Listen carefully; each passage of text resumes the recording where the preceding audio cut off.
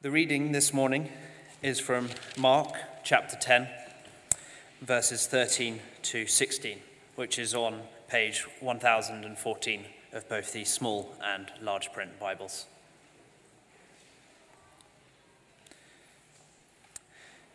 People were bringing little children to Jesus for him to place his hands on them, but the disciples rebuked him. When Jesus saw this, he was indignant. He said to them, "Let the little children come to me, and do not hinder them, for the kingdom of God belongs to such as these. Truly I tell you, anyone who will not receive the kingdom of God like a little child will never enter it." And he took the children in his arms, placed his hands on them, and blessed them. This is the word of the Lord. Thanks be to God. Brilliant. Thanks, Edward, very much indeed for reading. Do keep your Bibles open. We're not going to be focusing on that passage the whole time, but we are, because we're in a new series at the start of this new year, in which we're going to be doing a series on our 5 values as a church. 5 values that the PCC have identified as those things that we hope will permeate the life of the church here at Christ Church. Not so much what we do, but how we do everything. The things that should shape and should be identified. If someone was to come and visit the church, if someone was to come and hang around a bit, come to Sundays, come to maybe perhaps in a small group, just discover something about the informal life of the church, we hope that they would notice these things. And there are 5 of them. They are on the screen, if it's working. Gracious welcome, humble compassion, courageous commitment, extravagant generosity, and joyful celebration. Those are the 5 things.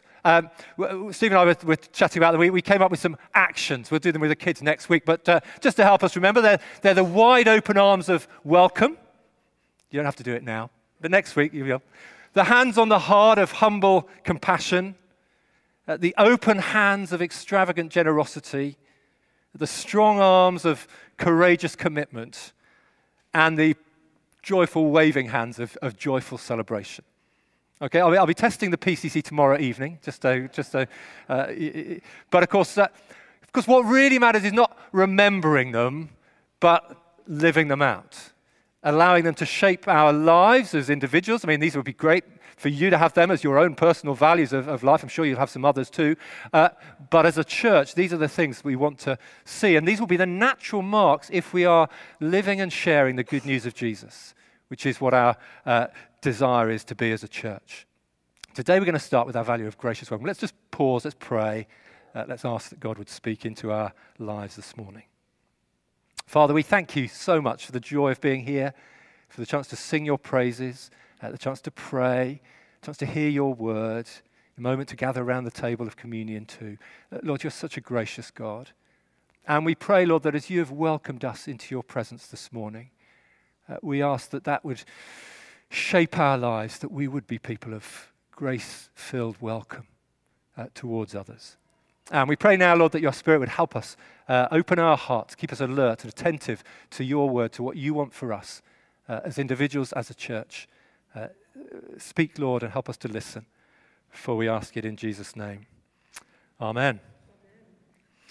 So we are starting with this subject of gracious welcome. As those who have experienced God's grace, so we will extend that grace to everyone we meet. That's our desire, that this would be a church. We would experience his grace and extend that to others. So all of our values, they're rooted in God, in his character, and in our experience of him. If we've not experienced God's grace, if we've not experienced his welcome of us, then we won't be able to extend that grace-filled welcome to others. But when we know God's grace at work in our lives, when we have received his welcome and been received by him, then it should overflow to others. It should overflow out of us as individuals, as a church. It should overflow here in church with one another. It should overflow beyond with every person we meet. As we get on the bus, as we stand at the till to get our shopping, as we get to work on a Monday morning, grace overflowing out of us towards others as we seek to welcome them into our lives, because we know we're recipients of grace. Paul writes this, it's a familiar verse, in Ephesians 2 verse 4, because of God's great love for us, God who is rich in mercy, made us alive in Christ, even when we were dead in transgression. It is by grace you have been saved. Undeserved, unmerited, unearned, welcoming love from God. It starts with that, and unless we've received that, we'll never be able to give grace to others. We've sung this morning, we welcome you in this place. We stand by welcoming God, but we can only sing that because he has first welcomed us. By his grace, extended that welcome to us. With those as Christians who have heard and responded to that wonderful, wonderful invitation of Jesus, come to me, all you who are weary and burdened, and I will give you rest. Those are the words we need to hear, that invitation we need to receive for ourselves. That's why we had this little reading from Mark 10, wonderful account, isn't it? Familiar reading. Jesus welcomes the little children with open arms, and he blesses them. And it's an expression of his heart of grace and mercy and love. The disciples, remember, in that little account, seek to turn the children away. They see, I think, in first century culture, children were kind of seen and not heard. They were not valued. I mean, like we sort of tend to idolize our children, which is wonderful. We want to value them hugely. But children in those days, were until they were of economic value, were kind of sidelined and marginalized. And so these people bringing children to Jesus, the disciples think, no, Jesus is far too busy for them. He mixes with the religious elite. He mixes with the movers and shakers. He's far too important for these children. And when Jesus sees the disciples hindering them, stopping the children, he rebukes them. He's angry. He rebukes them. He says, no, let the children come to me.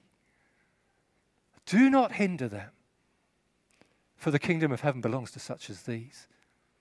And then we read, he takes them in his arms and he blesses them. I don't know how he did that. I mean, he probably whirled them around like a windmill, with some of the toddlers, and he held the babies in his arms. He took them in his arms. He blessed them because his welcome is full of grace and mercy, not to those who can do stuff for him or accomplish stuff on his behalf, but simply because he's full of grace. He welcomed the children. It's just a great picture, isn't it? It's a great picture of the heart of Jesus. And it's the example of Jesus throughout the Gospels. Read the Gospels through. He welcomes everyone who comes to him knowing their need. The grieving widow, the outcast leper, the blind beggar, the repentant tax collector. He would stop. He would listen. He would welcome them full of grace and truth. He'd bring comfort, he'd bring healing, he'd bring transformation to all who came knowing their need. It's a wonderful picture. Reread the Gospels. Make that your aim for at least for January. Reread the Gospels. Make your aim for the whole year to read the whole Bible. But read the Gospels. Look at the incredible love and compassion of Jesus, the welcome for those who came knowing their need. Of course, if you read those Gospels, you'll see that when people came to him with pride or self-sufficiency, then there was always gracious challenge. Like the rich young man, we didn't have it read, but it's the passage that comes straight after the little children in Mark, which I think he put there deliberately as a kind of contrast. Because here's a good man.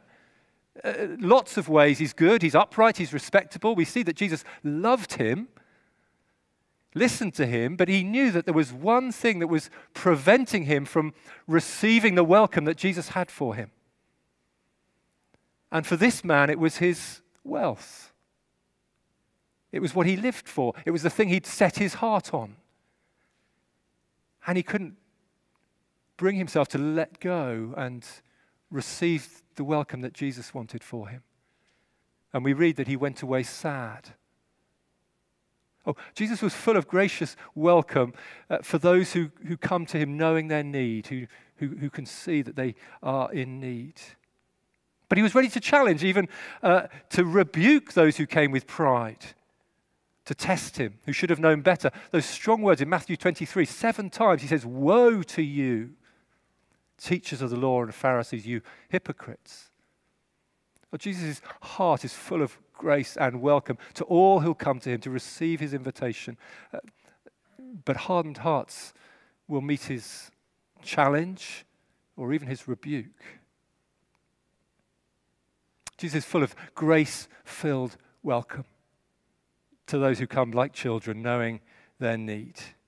But he's not a soft touch, because we think he's not someone who won't challenge or who won't rebuke when he sees a person's heart. And while Jesus welcomed people coming to them just as they were, he would never love them enough to just leave them where they were. We think of that woman caught in adultery in John chapter 8, humiliated, this woman, by a group of self-righteous men trying to trap Jesus, trying to humiliate this woman who they drag before Jesus. And in his amazing compassion, first he kneels down and he writes in the ground. I think what he's doing is just averting their gaze from this half-naked woman. He's moving them away from her and that. And then he confounds them by telling them that the one who hasn't sinned should cast that first stone. And they all leave one by one. John says the oldest first. They know they're sinners. And then Jesus turns to the woman full of incredible love for her. With gracious welcome, he's received her. And he asks, does anyone condemn you? No one, sir. And Jesus says, well, neither do I condemn you. Neither do I condemn you. Gracious welcome. And then but that's not all. He says, neither do I condemn you, but go and sin no more. Jesus doesn't love her enough to just welcome her, but he does just as she is. But he wants to challenge her, go and sin no more. That gracious welcome is wonderful. But it doesn't affirm her actions. But as she experienced that amazing grace and welcome, I believe her life would never have been the same again. So we want our values to be, as a church, to reflect those of Jesus, to be shaped by his word, the Bible, to be a people, a church that offers gracious welcome to all.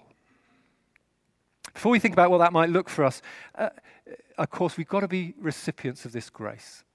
It's so important. Before we ever think about how we welcome, we've got to be aware of our need to be humble, open-armed recipients of the grace of Jesus. And that's the question, I suppose, for you, for me, of the next screen, unless it's frozen, is have you done that? Have you received the grace of God in your life? Have you come to Jesus in repentance and faith? Maybe you've been around the church for a while. You've maybe been around lots of churches for lots of whiles. You thought about it was about being good. You thought about what you could do for Jesus, what you could do for him, but you've never actually received his grace, received that welcome. Can I say you could do that at the beginning of this year? It would be the best way to start your year, and it would be the best way to have the best 2023 ever. You mark that new life even with baptism here on the 29th. On Sunday the 29th, we're going to have baptism here. It's very exciting. So if you're not yet a Christian and you want to become one, you want to receive Jesus and that grace into your life, well, you can do that any time. You can do that this morning during communion. If you're not quite sure how, come and talk to me. It'd be my favorite ever conversation. If you want to come and receive Jesus and receive that his welcome for you. If you're not yet a Christian, come and talk. And if you are a Christian but you haven't marked it in baptism, well, that would be my second favorite conversation. So come and talk to me about that. Of course, receiving God's grace is not just a one-off thing. Oh yes, we have to repent and believe and trust in Jesus and be welcomed into his kingdom, welcomed into family, and will never be turned away. But of course, receiving his grace is a daily thing. Humble, open hands of receiving like little children. Every morning we wake up in the morning, we say, Lord, I need your grace today. More than anything else, before I ever do anything for you, I need to receive from you. And that's why it's good why we're celebrating communion today. It takes us back to the cross. It reminds us of our need of Jesus. It reminds us we come empty-handed to receive from him, trusting not in our own righteousness, but in his manifold mercies. So we've got to be recipients of grace, the God who is full of grace, Jesus who invites us to come to him. And then we allow it to shape us. And what will that look like? Well, let's talk about, firstly, gracious welcome into our church. Okay, how good are we at Christ Church at welcoming people? I mean, we have got a fantastic welcome team. There's a team that is set aside. They've got badges, lanyards, and their job is to welcome. That's why they're called the welcome team. And they are brilliant, and they could always do with some more. To join the team, to wear the lanyard, to stand at the door. If you can smile, that's kind of all you need to do, really. I mean, you can learn to do other things as well. But if you're someone who wants to join that team and volunteer, then see Linda, who's one of our singers today, and she would love to tell you how to join the team. But here's the truth, okay? If you haven't got a lanyard, if you haven't got a badge, if you're not officially on the welcoming team, you are part of the welcome team. Okay? No lanyard, you don't need a badge, but every member of Christ Church is part of the welcome of this church.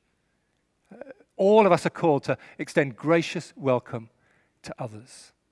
That's why Paul writes to the church in Rome. He says, accept, or in the 1984 translation, it was welcome, one another, then just as Christ accepted you in order to bring praise to God. When we do it, it brings praise to God when we welcome one another. And Paul is not just talking about the welcoming of visitors, although we love to welcome visitors into our church, and welcome if you're a visitor today, but he was talking about welcoming one another. That's our calling, to welcome others without prejudice, without barriers that stop us from accepting others. In Rome, where he wrote this, that there was a problem. There were some Jews and there were Gentiles, Christians, and they kind of didn't always get on. And there were some who had a strong conscience about doing things, and others who were weaker, and they did things that they didn't really have to do, and they used to look down on each other. And Paul says, no, you accept one another, you welcome one another, as Christ welcomed you. It doesn't matter what secondary issues opinions you have. Welcome one another.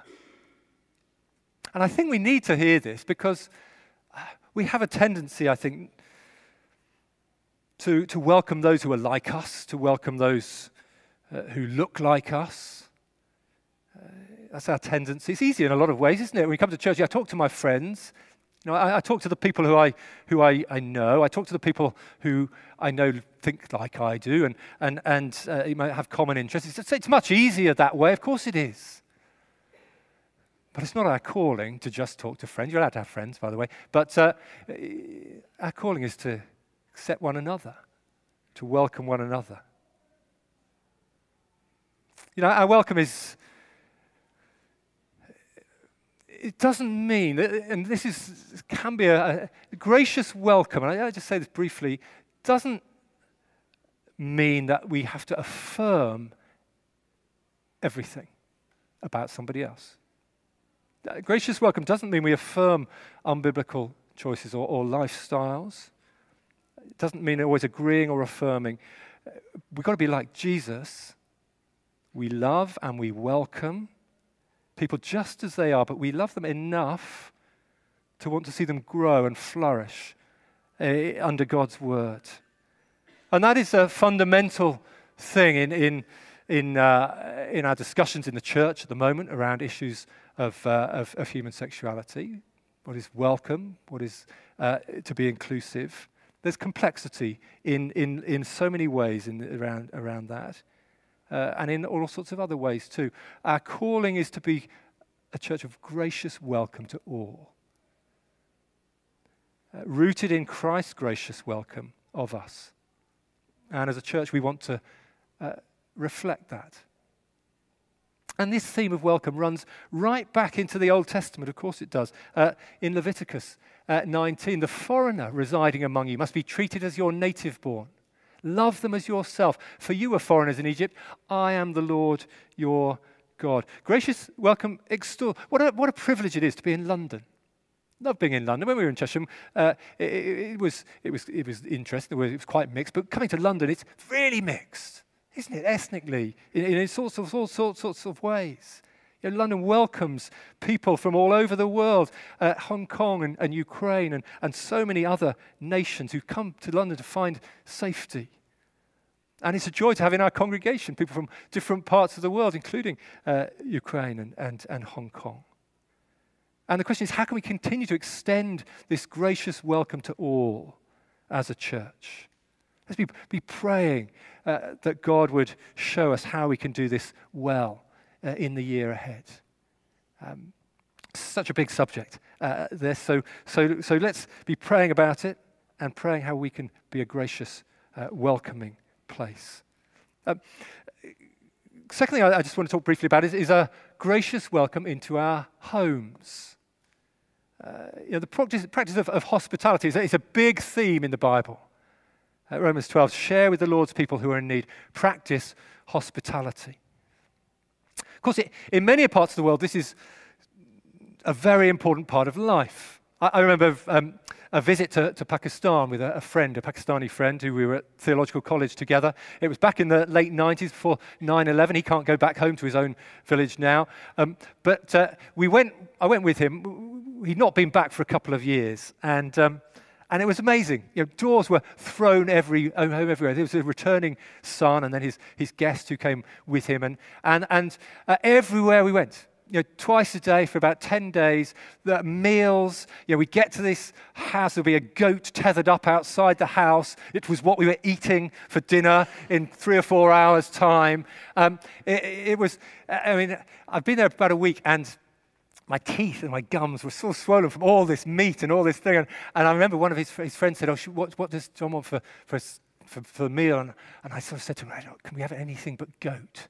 And maybe chicken or something, thinking chicken might be tender. It wasn't. But you could see the guy's face fall because he wanted to present the best, because he was, this kind of hospitality, his openness, this opening their homes. It was just sort of second nature. It's part of culture. And I think maybe in our privatized, individualistic Western culture, we've lost some of that natural desire to be opening our homes and our hearts to others.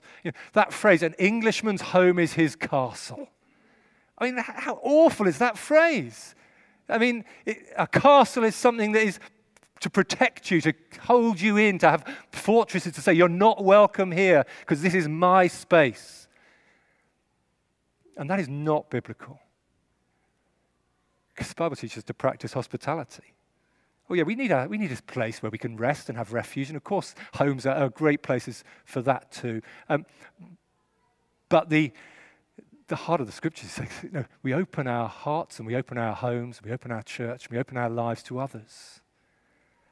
I love the account of the founding of the church in Philippi. Do you remember Acts 16? Lydia, the wealthy businesswoman, meeting in the river with some other Jewish believers, and Paul arrives, and Paul preaches the gospel, and we see that the Lord opens her heart, and she responds to Jesus, responds to his welcome. She receives grace, and the first thing she does is say, oh, look, you must come back to my house. Come and stay at my house. And then the church starts meeting at her house because she's opened her heart and she's opened her home to Jesus and to his people, and it becomes the place of the church. Clearly, she had a big house, so she could invite loads of people. But you don't need a big house to invite, one or two others in for a coffee or for a sandwich. Hospitality doesn't mean having to have a fancy dinner party. The food is secondary to the welcome. It's secondary to the concern, the love, the listening, the embracing of others. You may not even have to have food. You can have drinks, or you can have a games evening or a movie night, or it's about the welcome. It's about the invitation. Looking out. Saying, who can come? Who can I welcome? Who's invited? Well, we haven't got time to look at that amazing passage and that challenging teaching of Jesus in the Gospel of Luke. If you're in a small group, by the way, you have a chance to look at that passage as well.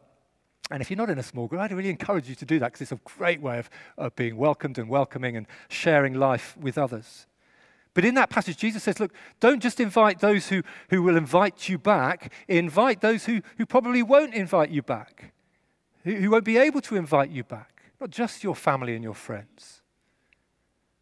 And then the writer to the Hebrews, you'll remember this familiar phrase, some of you perhaps, where he says, don't forget to show hospitality to strangers, for by doing so, some people have shown hospitality to angels without knowing it.